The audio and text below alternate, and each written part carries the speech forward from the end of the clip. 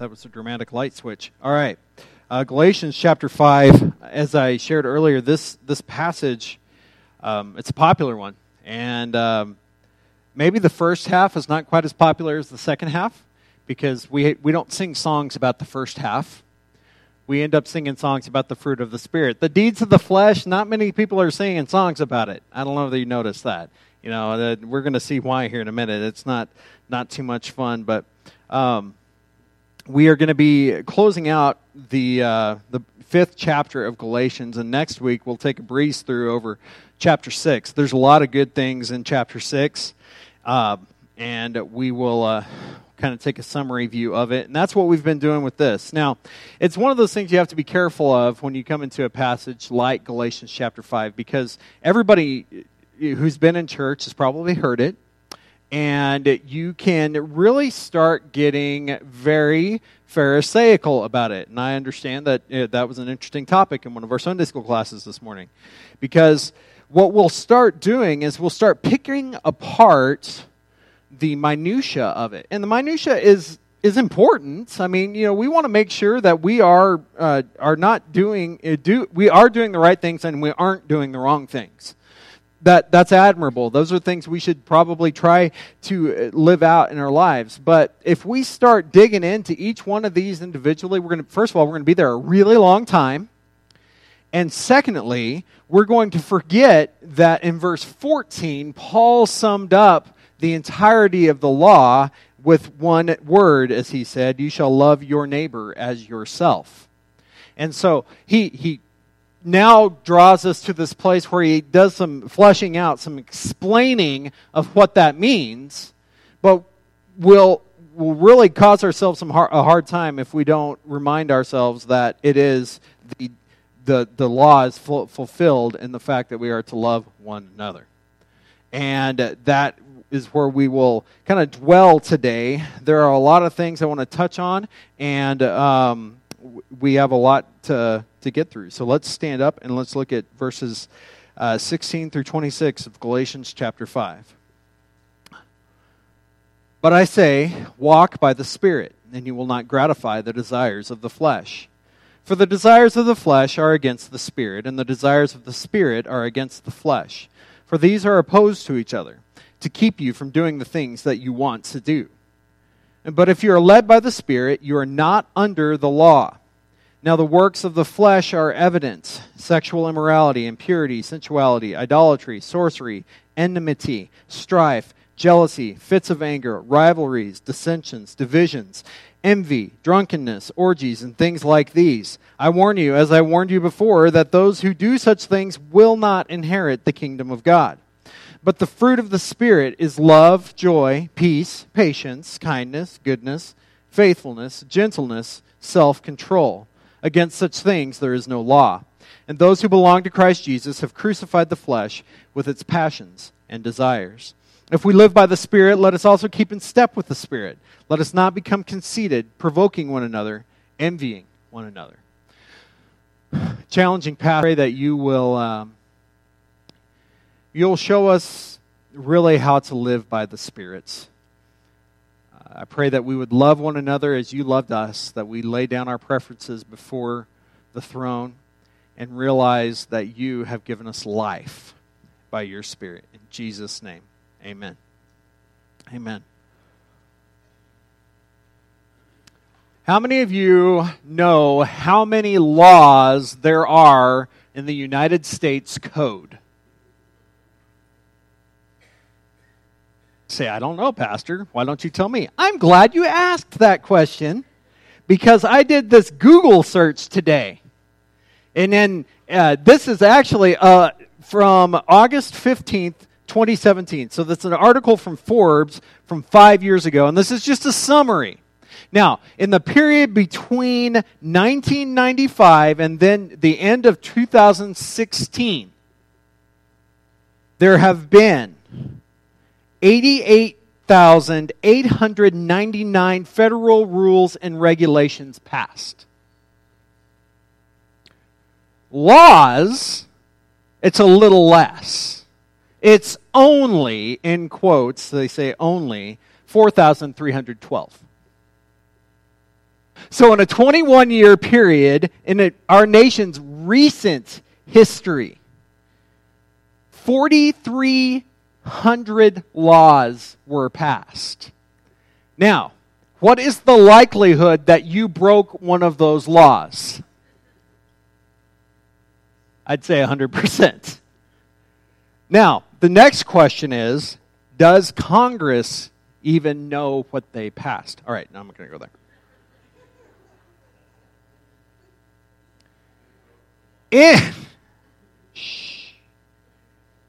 Hold on. There's one more thing I want to show you. Or if I didn't lose it.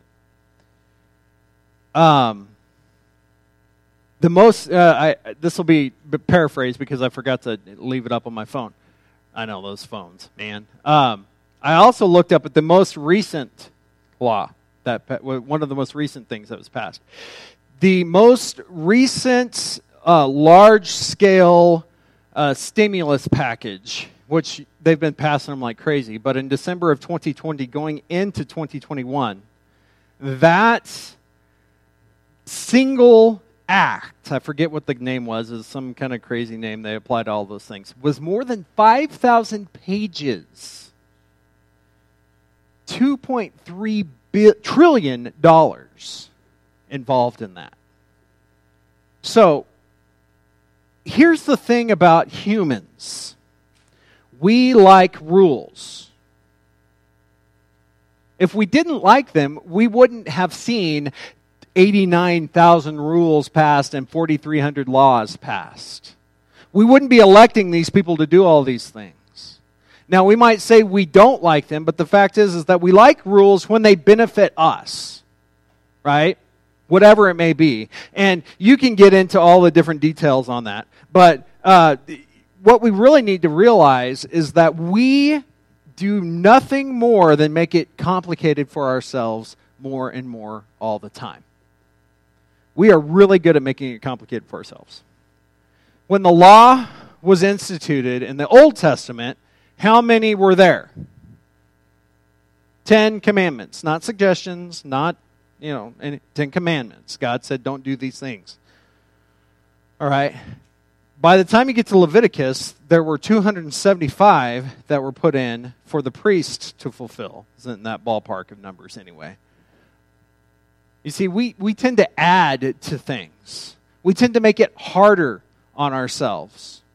And one of the nice things about what Jesus has done for us, one of the best things that Jesus has done for us, is that he narrowed all of those down to 2, right? Matthew chapter 22, verses 37 through 39. Love the Lord your God with all your heart, your soul, your mind, and your strength. And the second is like it. Love your neighbor as yourself. Paul just brings that one passage there in verse 14.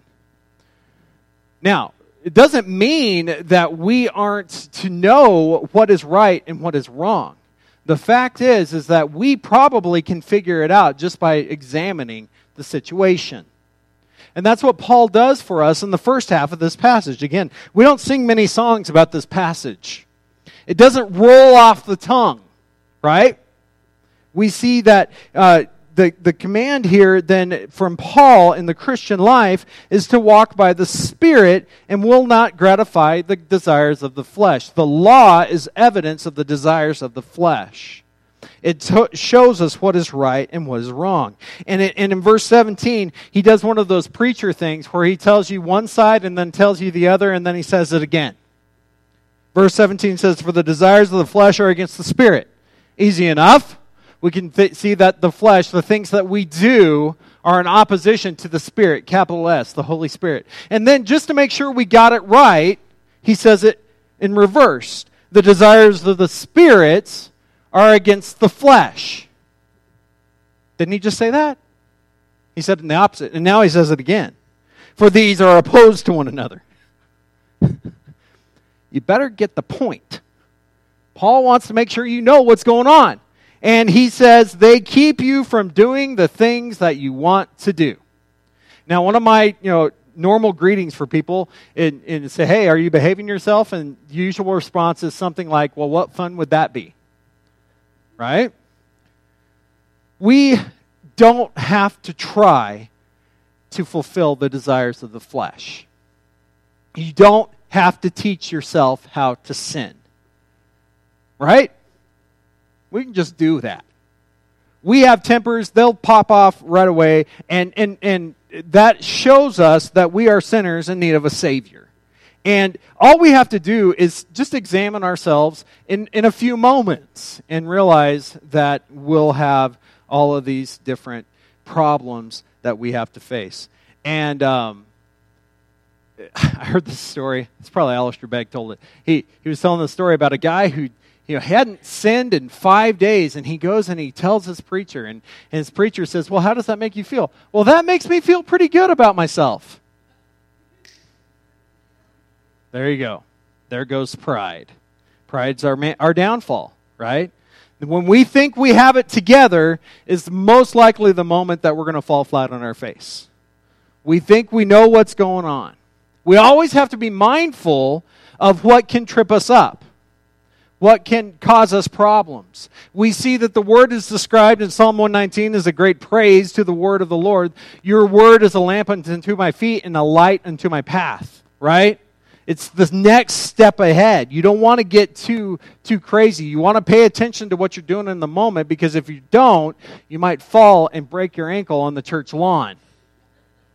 Not that ever happened to me. Anyway, you have to pay attention to what you're doing, or else bad things can happen.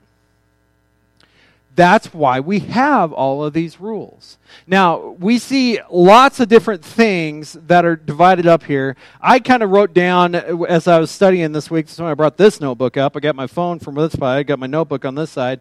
If you can't read this, neither can I. Don't worry. It's my own handwriting. I actually have notes in my Bible this morning, and I said, what was I writing? Okay. Anyway. So we have basically 3 different categories here. Here are Greg's categories. I put sensual, emotional, and physical. Sensual would be sexual immorality, moral impurity, promiscuity, carousing, all those things that they put on that way. Emotional would be hatred, strife, jealousy, anger, selfish ambitions, and envy. Physical, idolatry, sorcery, dissensions, factions, drunkenness. And then I looked at some other writers, and Warren Wiersbe classified them with S's because preachers have to alliterate, right? Sensual, social, and superstitious. We easily fall into the trap of any of those things. And when you start talking about things that are sin, again, we start having to narrow it down so that we can remember what sin is. Generally, basically, sin is anything that we do that is not honoring to God. Anything that breaks God's law. So it's anything that is about us instead of being about Him. And that's a challenge, because all of a sudden I've got to think about everything that I'm doing.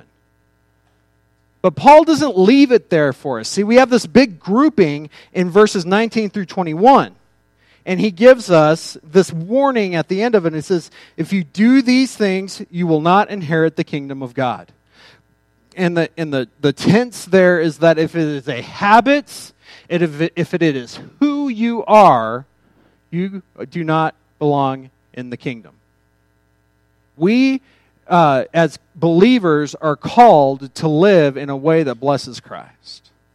And so we can see this list here, and some people want to dive into each one of those things and start nitpicking and seeing, well, what is this and what is that? The real thing for me as I come to look at it is, if you have to ask and you start picking it apart, you've probably figured out what the problem is. It's that we want to classify things in one level versus another. But it's pretty black and white. The desires of the flesh are obvious, as he shows here in verses 19 through 21. And if we focus our lives on the desires of our flesh, then we are not citizens of the kingdom of God. I didn't say it, Paul said it. Now, the opposite is what happens when we trust the Spirit. But the fruit of the Spirit is. It doesn't say are. It does in the first part, in verse 19, it says the works of the flesh are evident. It says the fruit of the Spirit is this. So then you have this list that we'll get to here in a moment. We need to realize that when we submit our lives to the control of the Holy Spirit, when we trust Christ as our Savior, it's a totally different ballgame on how we live and how we behave. Okay? We have given our desires over to what is real, what is eternal, and that is showing the citizenship of the kingdom. The fruit of the Spirit is love, joy, peace, patience, kindness, goodness, faithfulness, gentleness, and self-control. He tags on there, against such things there is no law. Nobody has a problem with any of those kinds of things right there. And when we start talking about love in that, it talks about the sacrificial love that Christ gave himself for. He gave himself so that we would have eternal life. It's that giving up of ourselves. It's not fulfilling our own desires. It's giving up our own desires. It's the opposite. So it starts there. And we can pick those things apart. But again, that's not really the point, I believe, where we're coming here. Now, I have my rule book with the kids, right? And we think about all those rules that we hear about that are passed every year by our local bodies, in our legislature, in our Congress, and we think, how are we ever going to follow all of those? And what becomes is a whole bunch of loopholes in how we can get past all of those. And Paul eliminates that for us through the love of Christ. The fruit of the Spirit is this. So what we have are two evidences, two sides of the coin, the flesh versus the Spirit, and a warning in what follows. And I started thinking about the picture, and one of the illustrations, again, in hearing different people talk about these passages, was the picture of a lawkeeper, a peacekeeper, for lack of a better term, a policeman. And I'm not trying to get political here, and I'm not talking about all those kind of things and who does what in this. But one of the ways that you deal with the problem of the legal code is that you have a peacekeeper. You have somebody who is present, who can sum up the law and realize if it's been broken.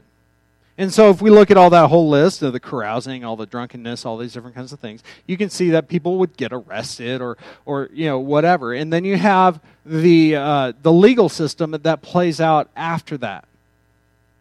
But if you're going to an event or you're hosting an event and you want the event to go smoothly and you want all the rules to be followed, what is the best way to see that happen? Do you have the list of the rules, 4,312? Or do you have a peacekeeper present? Which do you think would work better? Having the peacekeeper there. In the picture of looking at what Christ has done for us, he offers us the counselor, the Holy Spirit. That Holy Spirit guides us to fulfill the law. To live according to the Spirit is to realize that he has called our consciences to obedience in his sacrifice. If we are followers of Jesus Christ, we need to realize that what we do and what we say should reflect what Christ has done for us on the cross. That he has paid the price for our sin. So why would we then re-engage that sin intentionally? We do it accidentally easily enough. Right? We don't have to try. We just do it. And so when we start looking at the law, life under the law versus life in the Spirit, we can see that the Holy Spirit serves the church in empowering us to fulfill the love of Christ.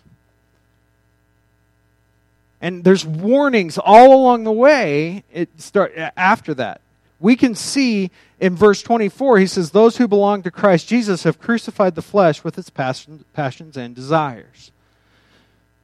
This sounds like a reflection of verse 20 or chapter 2 verse 20. It says, "I have been crucified with Christ. It's no longer I who live, but Christ who lives in me." But it's actually going back to when Christ speaks in the Gospels of taking up our cross daily and following Him. It's realizing instead of this place of salvation, it is now an act of holiness, of becoming holy, that we would choose to do the things that honor God. That is the work of the Holy Spirit in our lives. Love, joy, peace, patience, kindness, goodness, faithfulness, gentleness, self-control. Love, joy, and peace, they're kinds of states of being, right? But once you start talking about patience, I mean, that's really when it starts hurting, right? One of the words I read along the way, and it's probably present in a translation or two out here, is long-suffering or forbearance. Words we don't necessarily use in the vernacular today. But I like that picture of long-suffering. It's enduring things that are difficult to the glory of God. And we might think of something in our lives that we have been dealing with for a long time, but I even think it in the light of persecution and the suffering of the church. To realize that sometimes we endure things that are just really hard to get through. And again, in America, persecution is relative. Because here we are, at our own will, in a facility to worship the Lord together on a Sunday morning. When you go into a place, a communist country perhaps, or an Islamic country where it's not legal to be a Christian, you can see real persecution. That kind of forbearance, that kind of long suffering, that puts a different perspective on it. And dealing with those who persecute you, he says kindness, goodness, faithfulness. Faithfulness to whom? Faithfulness to the Lord. Faithfulness to His church. And then that one, or gentleness in dealing with each other. That one at the end that I think is probably the greatest challenge for all of us in the Spirit-filled life. That is self-control. That means we submit ourselves to what God wants. That's a tough spot to be, because we all desire to do the things that we want. He follows that up, "Against such things there is no law. Those who belong to Christ have crucified the flesh with its passions and desires." We should examine our lives for the things we see in verses 19 through 21. And we can ping on the big ones if you want to, but there's plenty of little ones there too. And it only takes one sin to put Christ on the cross. The wage of sin is death. We need to examine our hearts and realize the things we need to crucify, to put on the cross, that Christ bears our sin. Why? Because the fruit of the Spirit is what we should desire. And the warning that keeps coming back, he had it in verse 15. It says, "If you divide and devour one another, watch out that you're not consumed by one another."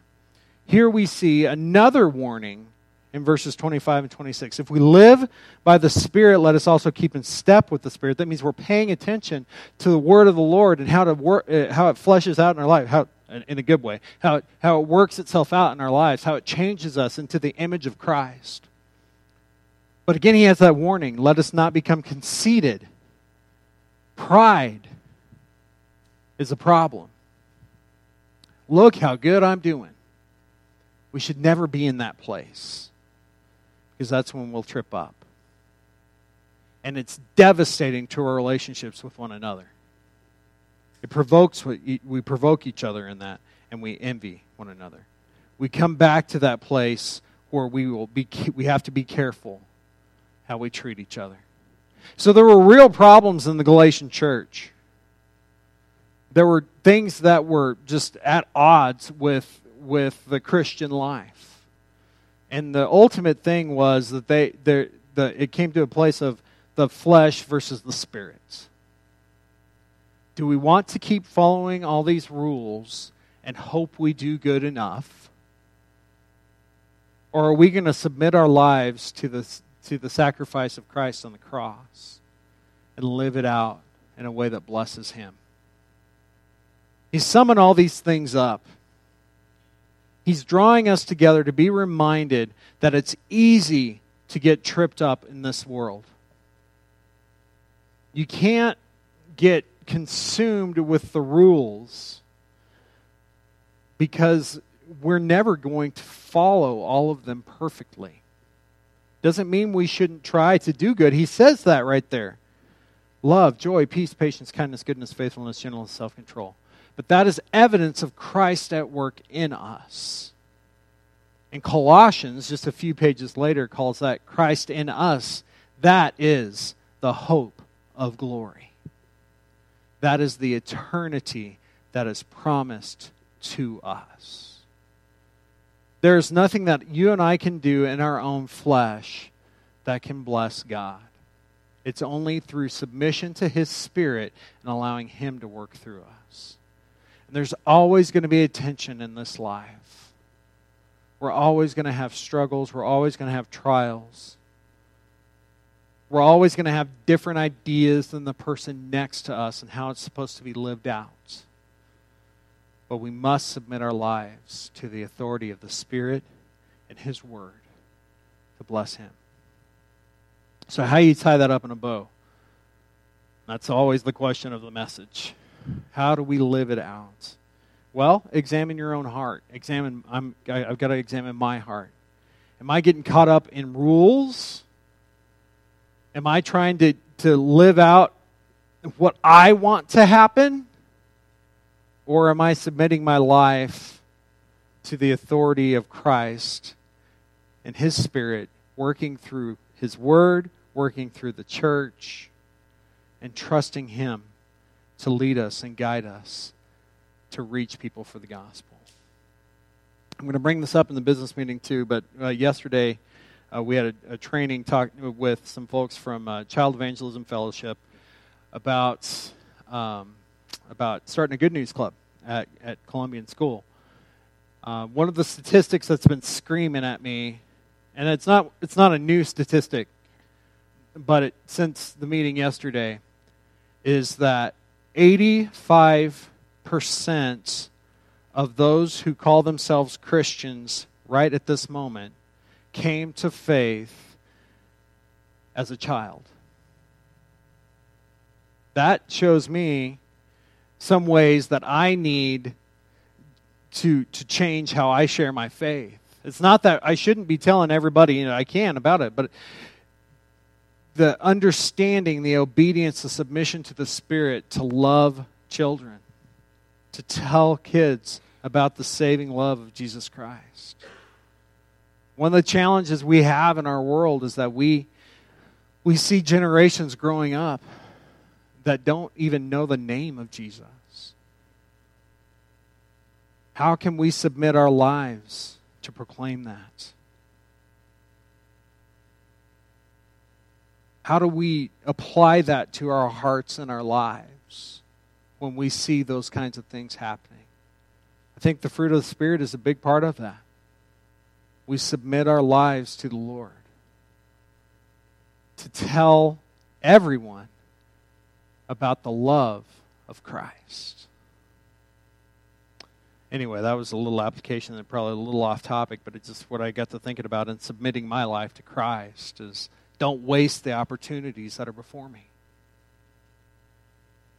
And that's where we are right now, is what do we do with this? How do we trust Him? How will you trust Him today and be led by the Spirit? Let's pray. Our Lord, you are good to us. I pray, God, that as we learn your word, as we walk in your will, that we would continue to trust you, to grow in your grace, to realize that we cannot do it ourselves. Lord, I pray that we would submit our lives to your Spirit, to realize that is the way the law is fulfilled. I pray for each person here that we would realize the heaviness of the task that is before us, but the power that we have in you to proclaim the good news. Thank you for your goodness, for your grace. I pray that you would teach us to submit our lives to you, to crucify our desires, to live in a way that blesses you. In Jesus' name, amen. Let's stand together. The altar's open.